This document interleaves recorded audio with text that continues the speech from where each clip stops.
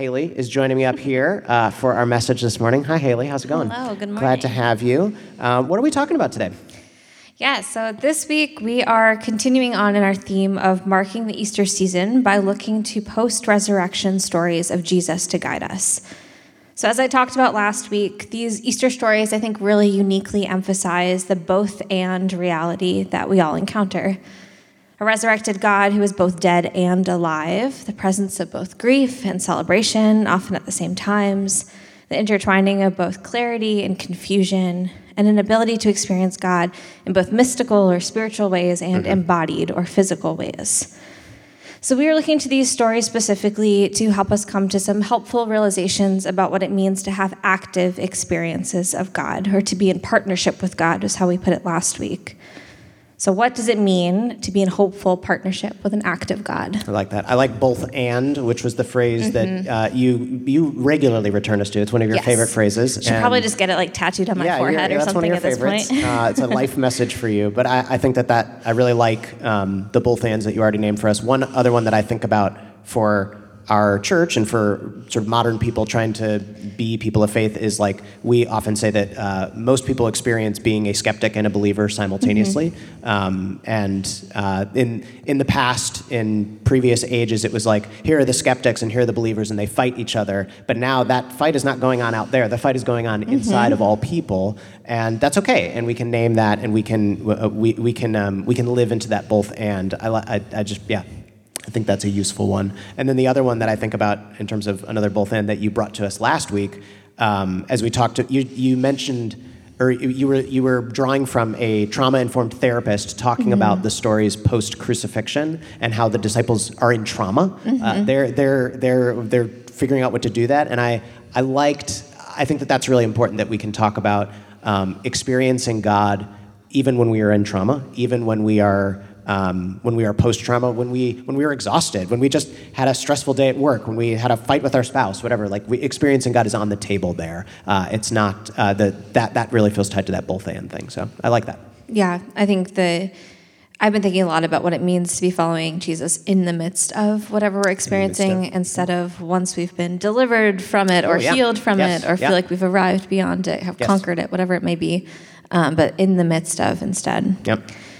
And so today we're going to be focusing in on how being in partnership with God requires us to expand our experiences of God. And I'll have a little nerdy moment here. Usually this is Vince's job, but I get to be the nerdy one today. Cheap shot.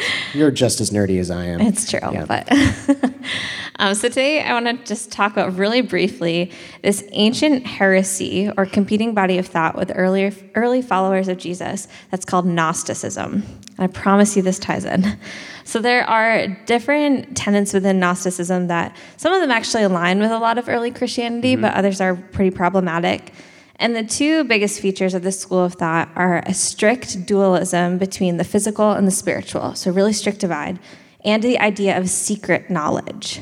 So to put it really simply, it limited what was good and divine to only the spiritual. The body is bad. The body is bad. That's a lot of the more ascetic traditions of the church come from that, right? Of you lash yourself because the spirit is what's good. Yes, spirit is good, body is bad. Yeah. And then this reserved access to God to a very particular group of people who possessed the secret knowledge. Yes, they were the awakened. Yeah. And I think that the church today actually still has some pretty similar tendencies. Sure, that feels tied to what we experience today. Yep. Yeah, because we can restrict how we experience God to these very particular categories, and we can start to see only certain people as having more access to God. And on one end, this could be you have to be holy enough to know Jesus. And then on the other end, it's this idea of being awakened. You have to be woke enough to know the real Jesus. So it really exists along the spectrum. But I think that we may place limitations on others, or we may place limitations on ourselves and validate ourselves. I'm not really experiencing God because I'm not blank enough. Fill in the blank there. Yes. So the hope for today is to break down some of these categories and expand our outlook beyond who is in and who is out, and what is in and what is out when it comes to our perception of our experience of God. And what we're capable of maybe is a big thing that I think an extremely common question that I experience as a pastor is people wondering, or usually it's not wondering, it's you feel really trapped by this sense of like, why don't I have powerful hit me over the head experiences of like the people in the Bible did, or other people throughout history have reported. It must be that I am not, I'm not pious enough or holy enough, right? I'm not good at prayer like those other. I'm not knowledgeable enough about the Bible or whatever it is, and we tell ourselves that's why we don't have experiences like that. And so I think I want to work today a different suggestion as we're thinking about expanding what we call experience of God. With the different wondering is. Are the actual experiences of people in the New Testament, like we're going to read from Luke today, were they that different than the experiences that we might have today, or are they actually quite similar? And it's just that they explain and describe them really differently. Like, obviously, we live in a totally different world, a different culture with different values and different images that hold us together and metaphors that make sense to us than the people did who were writing the New Testament, right? And modern people live what historians would call, we live within what the immanent frame as opposed to the transcendent frame, these big words, immanent and transcendent. And what that means is basically like, we live in a world that's not very enchanted, right? We don't really, when the weather is bad, we don't make a sacrifice to the gods. We, grab an umbrella. And so the immanent world is about what you can touch. It's about what you can measure. It's about what you can see right in front of you, what's immanent. Whereas a transcendent view, which would be many of ages past, would have more transcendent views where it's like everything that's happening is always infused with the spiritual and the mystical and the transcendent.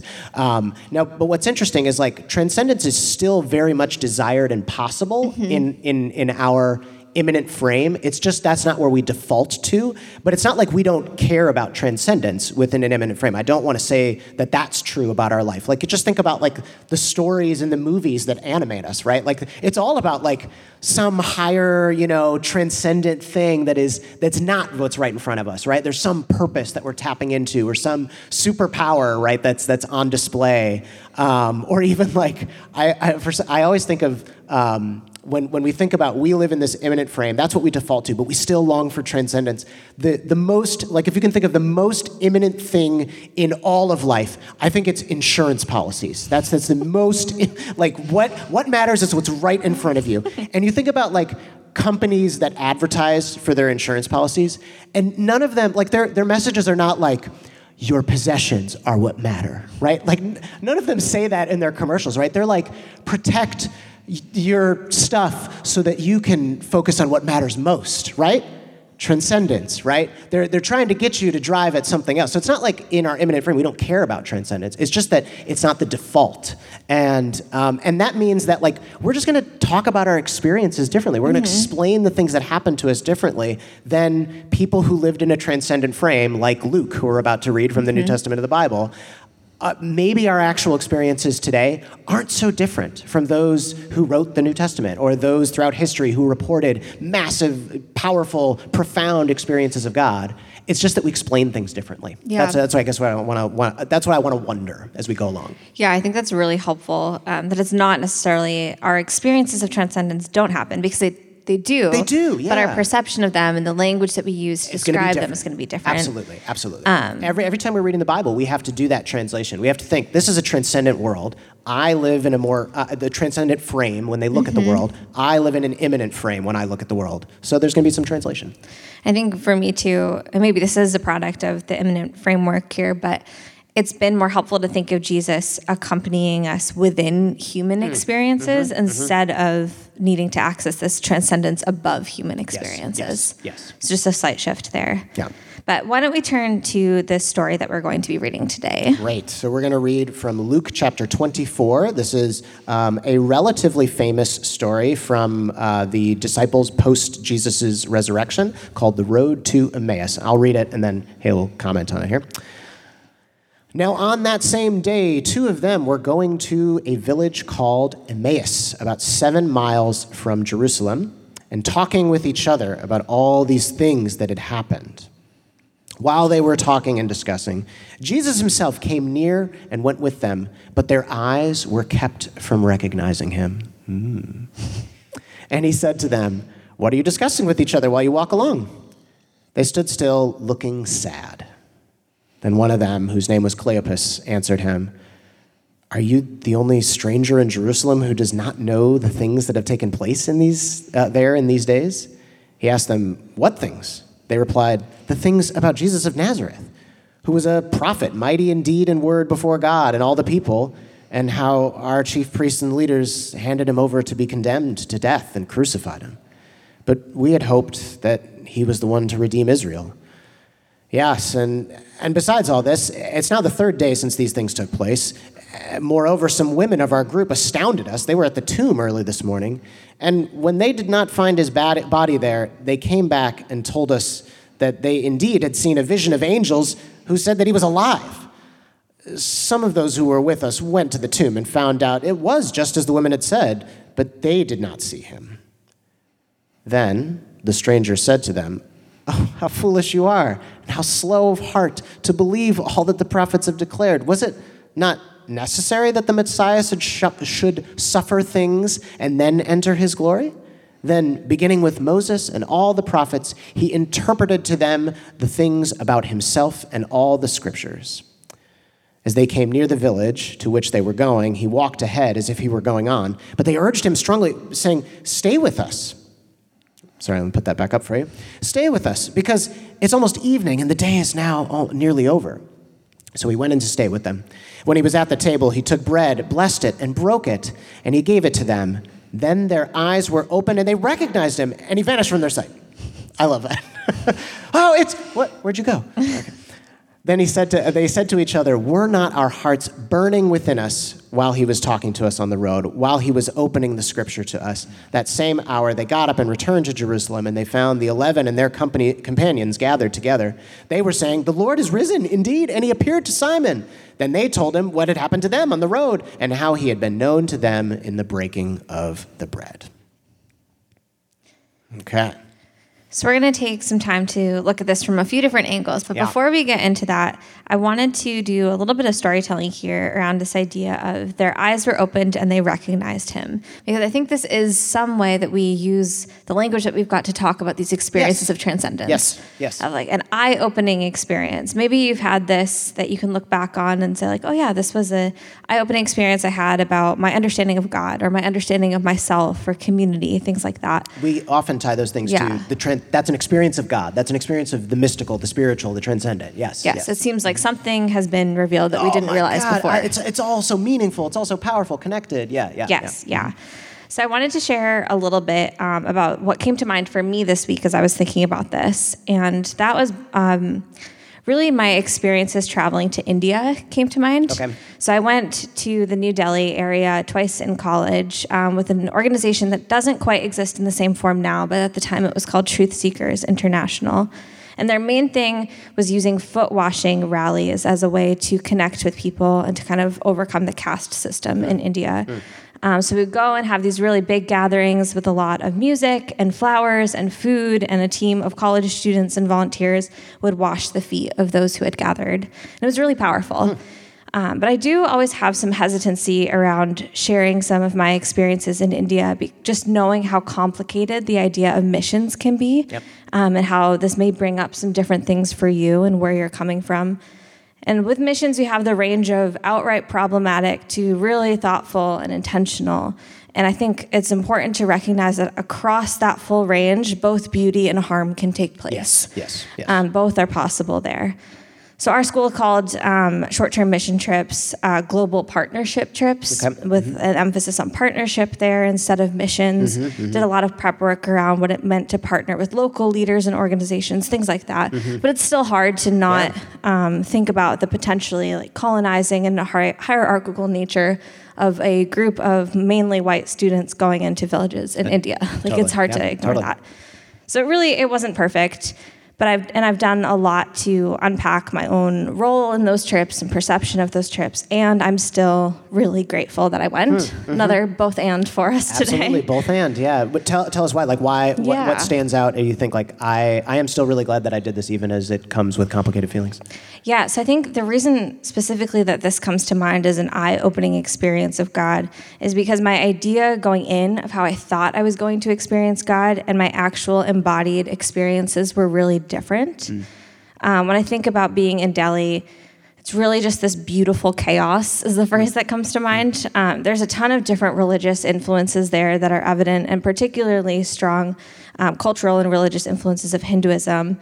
So I had this idea going in. This was my mindset coming in from a evangelical college and church. I had the idea that it was going to be really hard to find God in all of that.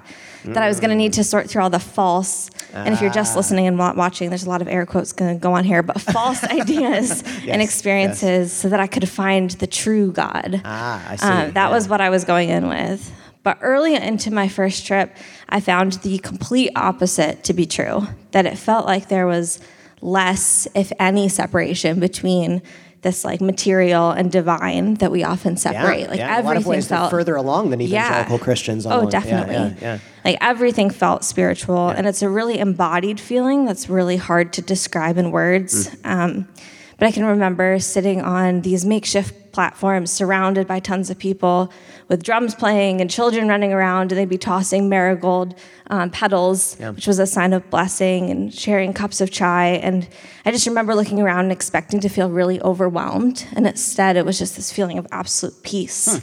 And I don't want to romanticize the realities of people that we were meeting with, which I think is what I kind of tried to do immediately after. But I do think it's possible to hold all of that and hold this really profound hospitality and joy that I experienced that I hadn't experienced anywhere else before. And that changed me. And it changed my perception of closeness with God, I think is the really big takeaway there, that this embodied feeling of how saturated everything really felt spiritually. I love that. In some ways, you can't get around experiences where a group will go intentionally into a different culture. There's always going to be layered dynamics of outsiders and insiders. And so in one sense, you are an outsider because you're not in your home culture, right? But in another sense, like you said, you can't help but separate experiences like this from this sort of like colonizing thing where in the global world, you're kind of the insider and everybody else who's not in the Western, white-led world is the outsider. So there's all of these layers of challenging outsider-insider experiences. And I think that outsiders and insiders is an important thing to be mindful of when we talk about eye-opening experiences. And if we can go back to this passage from this Road to Emmaus passage, and maybe I'll put it up on the screen just so we can as I'm talking, you can kind of remind yourself where we're looking at. I think there are lots of little instances here where we have one read of this that has really helped me is from a Catholic teacher named Father James Allison, who explains this episode is where outsiders keep becoming insiders, which is a classic sort of Jesus tradition story that we might tell. The last shall be first and the first shall be last, which is like we sang today in one of our songs. There in one of these moments here, you can see they ask, "Are you the only stranger in Jerusalem who hasn't heard what's going on?" And Father Allison suggests that line, "stranger in Jerusalem," the best English translation of that phrase, stranger maybe doesn't quite get it. Maybe the best word that we might use, or a phrase that we might use today, is resident alien.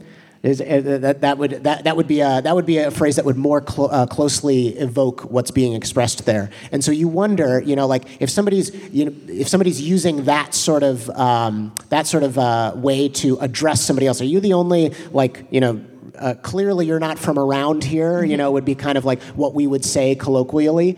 I wonder what made them say that. Like, was it how the stranger looked? Was it how the stranger talked? Was it their dialect? Was it their accent? Was it the way that they presented themselves? Like, did they not get the cultural in, what you're supposed to do? Did they not shake hands? Did that, like, what are the things they're supposed to do when you meet somebody on the road? And apparently Jesus, the stranger here, gives away that they're an outsider immediately. But what happens in the story is the outsider becomes the insider. Those who are supposedly in, who didn't you hear what happened here? Suddenly have their eyes opened. There's multiple layers of this happening in the story where we see later on it says that some of the women said that Jesus wasn't there. Now we needed to go check that out, obviously, because women are not trustworthy. But then the women are vindicated. The women were right, and so there's another layer of societal outsiders becoming the insiders, and the insiders becoming the outsiders. The guest, who is the stranger on the road, by the time he's about to leave, they're like, no, please come and be with us. And then as they're sitting at the table, who is the one breaking the bread that is sharing and leading the feast? It is the stranger, and they realize that this is Jesus. And so there's all of these layers of the outsider becomes the insider, and that being what's happening with a lot of eye-opening experiences that we have. And I think that anytime we're talking about these both and things, these ways that like I must not be able to experience God or spirituality or purpose or whatever it is because of fill in the blank. It's often because we're calling ourselves an outsider, and we're insistent like, for the insiders, I get that happens, but me, I just think like we often, I think, talk about like imposter syndrome when it comes to spirituality. We just kind of all tell the story of ourselves as an outsider, and I love this story because it's kind of like, great, yep, and that's where God is. So it's like we can't use that defense to say like, and I don't think we say that to like gaslight ourselves. Like, you are experiencing God, you're experiencing God. I think it's like the idea of like, we don't consider ourselves capable or of capacity or like good enough to experience God. And this story is just like, that's not even what this is about. Of course you can experience God. So that's what really speaks to me in when we read this Emmaus passage. Yeah, I think that ties into another lens that we can look at this from. This idea of moving from experiencing God through like the cerebral or logical or intellectual in moving toward experiencing God in the embodied and relational, because we set all these parameters around what it means to actually experience God, and we kind of narrow that way. Did you hear something in your head? Were you reading the Bible and had an epiphany or something like that? All very heady. Yes. Very, very in your, yes, yeah. Continue, embodied, yeah. Yeah, so as I was rereading this this week, something that stayed with me was that Jesus wasn't recognized when they're talking along the way, and as he's explaining parts of Scripture, these conversations on reasoning and theology, instead he's recognized when he breaks bread, blesses it, and shares it with them. So it's this embodied nature of sharing a meal together that's really reminiscent of the practice of communion, which we do every week. I love this. So, like, what was the most God experiential moment in that whole episode? It was when they were eating around a table. Yes. Is that, we don't call that prayer, but what if that's prayer? It is, I love it. And I think it's especially refreshing for me as someone who spent a lot of time and energy in academic settings for this to be the case, that it's Jesus is recognized in these relational embodied practices and not in all of the theological discourse. And I think you can take theological and replace it with whatever quality a particular community really prioritizes. You've talked about so far, this idea of, you need to experience God through the contemplative and the introspective or the charismatic and extroverted and things like that. I think that's a lot of people's experiences, And it's not to set experiences against each other, like not to say that one is in opposition to the other, the intellectual is in opposition to the embodied. That's not the case. But I think it's really this idea of expanding the possible avenues that we can take to experience God, that there's more access points. Because the real danger here is the movement from claiming that there's only particular ways you can experience God to there are only certain people that can experience God. And that is really dangerous. Yes.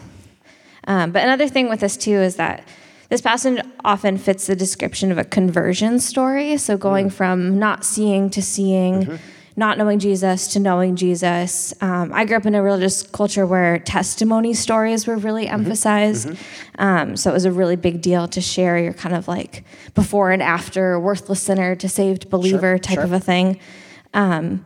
And this story was used as an example of a before and after, but I don't really see that when I read it. I think it's more of an expanding. They see in part, they have some understanding, they don't see fully, and then their eyes are more opened after sharing a meal. Yes. It's not a before and after. There's a really great Sue Monk Kidd quote that I've brought up before, where she says, always we are waking up and waking up some more. Yeah. And I love this because it keeps us from sorting ourselves into before and afters, and from doing that to others too, that there's, assuming that there's like some enlightened, awakened, arrived status that you can achieve, and that status comes with more clear experiences of God. Yeah. And that's simply not the case. I mean, how cruel is that when we sort of live into the reality that it must be true, and because I'm not having it, therefore I am not arrived. And you just kind of feel bad about yourself constantly because you're not there. Yeah, but instead this is permission to just keep waking up, keep realizing, keep learning and growing and seeking. And I think there's a helpful piece of the story here where after Jesus leaves, they look back at their time and they say, like, we're not our hearts burning with the... how many? Is so dramatic. If I had a dime every time I said to that to somebody, "Wait, was not my heart burning within me when Liverpool scored that goal?" Yeah.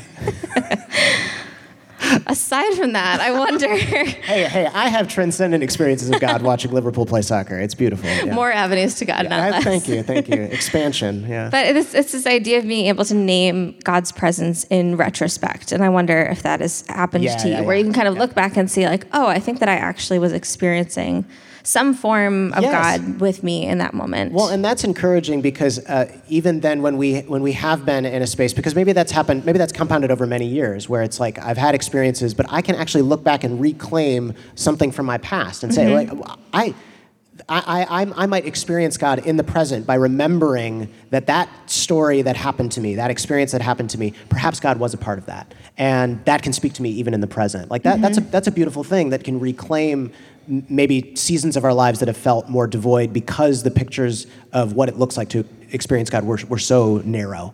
And this allows us to expand even as we look at our past. Yeah, and I think it's really anchoring to be able to do that it's not, experiencing God isn't reserved for all of the arrived people, like all of the afters. The two that are walking on the road with Jesus directly don't get it, and they don't have the full picture, and they still have an active experience of God. That's exactly right. And if anything, in the story, they are the insiders, and so it's like they're the people who should be experiencing it. But even that, it's like, no, we're talking about a different thing here when we talk about experience of God. There's something else going on. Yeah. There's a Rachel Held Evans children's book that we've had in our kids' church before we've used, called What is God Like? And it's my son Ollie's favorite right now, but it has all of these different metaphors and imagery of what God is like. And the last page simply says that we can know what God is like by thinking about what makes us feel safe, what makes us feel brave, and what makes us feel loved. And I love that idea of looking at our present experiences and looking at our past experiences through that lens of what made me feel safe, what made me feel brave, and what made me feel loved. And can I name that as the presence of God? Can you name that as the presence of God? I mean, that is, you talk about people who are trying to sort through what are my experiences of transcendence when I live in that immanent frame. That is a wonderful way to do that. That's great. That's great. Yeah.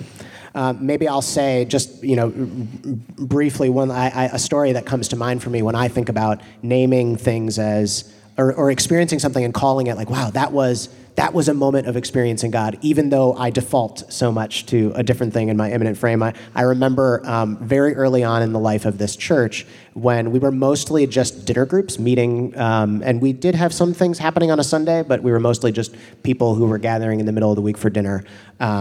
And then we would, just talk about life and go around in a circle and share what's hard and take some time to pray for one another. And there was one moment that really stands out to me where one person who was in their first year teaching, and if anybody has ever been in a first year of school teaching, it is a trial by fire, and you will know how difficult that is. So this person in the group was in their first year teaching, and they were just they were a shell of themselves. It was so hard because I cared for them so much, but they were just.